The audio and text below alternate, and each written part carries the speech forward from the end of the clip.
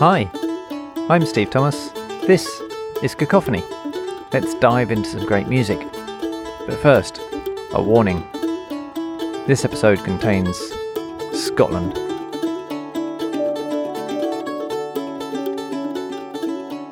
This is a piece that snuck up on me and ambushed me repeatedly until I got the message. I wasn't particularly fussed about Mendelssohn's music.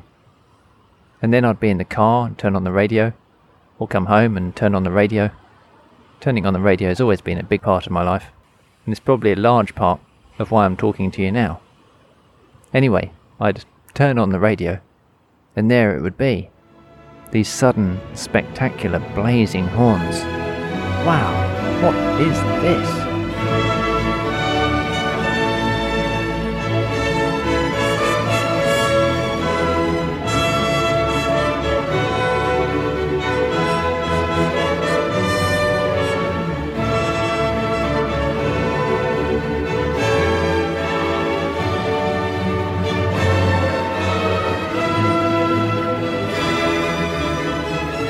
And it would be over in a flash, a matter of seconds.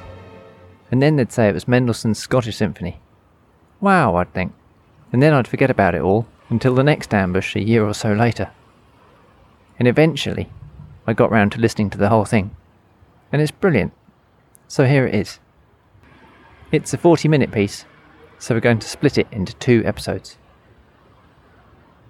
One of the reasons I think that I wasn't that fussed about Felix Mendelssohn was because I thought he was a bit dull, a bit, worthy, Victorian, safe, in life and music.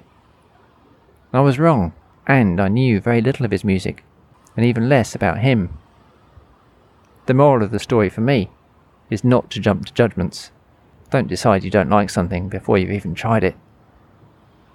Mendelssohn had one of the best possible starts in life. His grandfather had been a famous philosopher. Dad was a leading banker.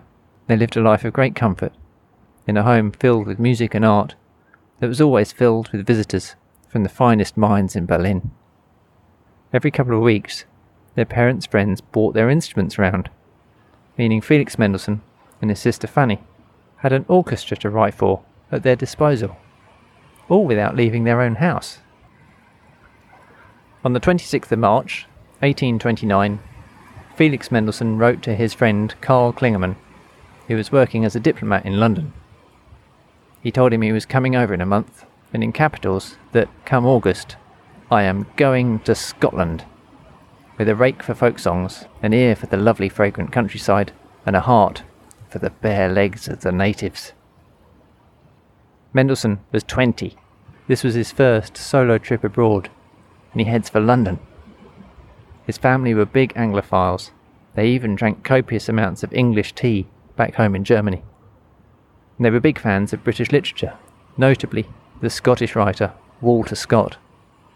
I may have thought previously that he was a bit uninteresting, but Mendelssohn wrote great and a great number of letters. And the letters back home from this trip are fantastic in their ordinariness. He's a 20-year-old away from home for a long time for the first time. On his own. He's full of life, wide-eyed and enthusiastic. When he reaches London, he writes home, saying, "It's fearful. It's maddening.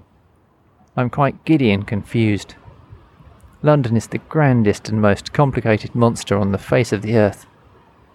How can I compress into one letter what I have been 3 days seeing? I can hardly remember the chief events.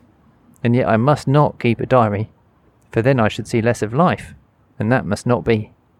On the contrary, I want to catch hold of whatever offers itself to me.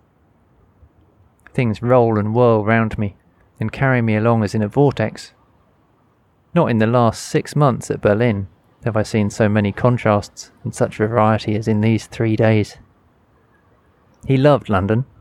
He went to parties, enjoyed the parks, seemingly saw beautiful young women everywhere he turned. He was amazed by the diversity and the constant bustle, the traffic. Like a seasoned Londoner, he abandons a cab and walks to a party instead because he was going nowhere. He also writes of the dangers of getting run over on every street corner. And in its turn, London loved him. He was a big success in concert, giving the UK premiere of Beethoven's Final Piano Concerto, and there were also concerts of his own works. After almost 3 months in London, he and his mate Carl Klingerman set off to Scotland on that much-anticipated holiday, to walk and sketch in the Highlands. Mendelssohn was an exceptionally good artist, as well as a gifted composer. In Scotland he was wowed by other things, the scenery, and men in tartan with, as he puts it, naked knees. In a great example of never meet your heroes, and partly to appease his mum, he tried to go and visit the great famous author Walter Scott, and they found him getting ready to leave his house when they turned up. Mendelssohn wrote, "We stared at him like fools, drove 80 miles and lost a day for the sake of at best 1/2 hour of superficial conversation. Melrose, the town, compensated us but little.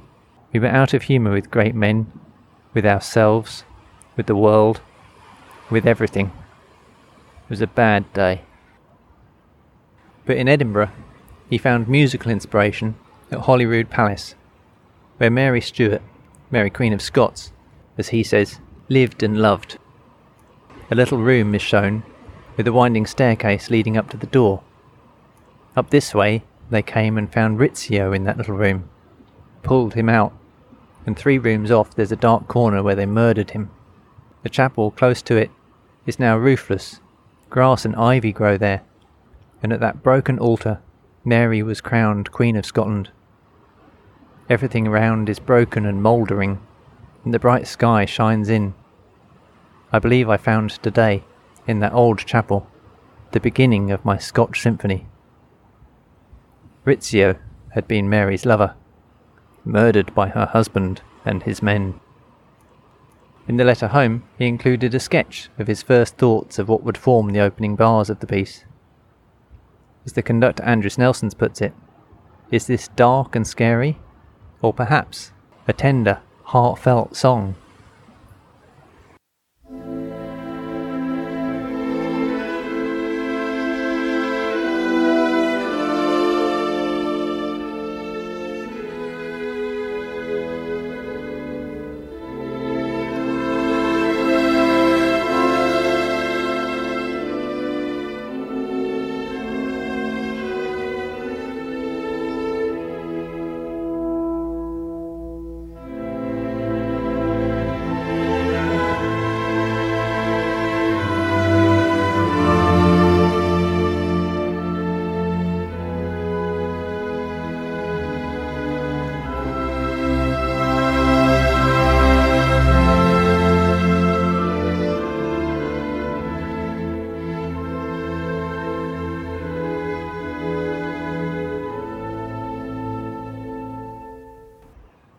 So he's been inspired for the opening, and then for Mendelssohn, life happens.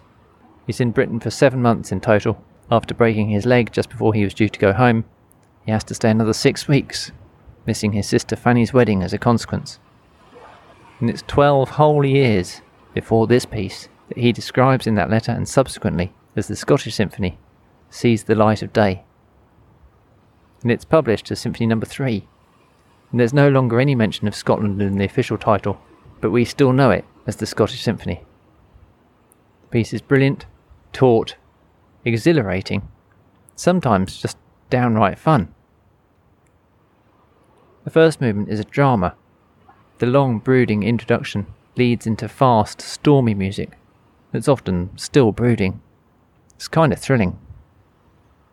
The second movement comes with almost no break, and is some of the lightest, fluffiest, most joyful 4 minutes of orchestral music there is, written by anyone. It's pure, outdoorsy exuberance, fizzes and bubbles like a Scottish Highland brook, or maybe even a fine champagne. It's quite a lot like his music from Midsummer Night's Dream, see Cacophony episodes from some time ago. Mendelssohn has such skill, he makes it sound easy to put something so delicate and intricate as this together.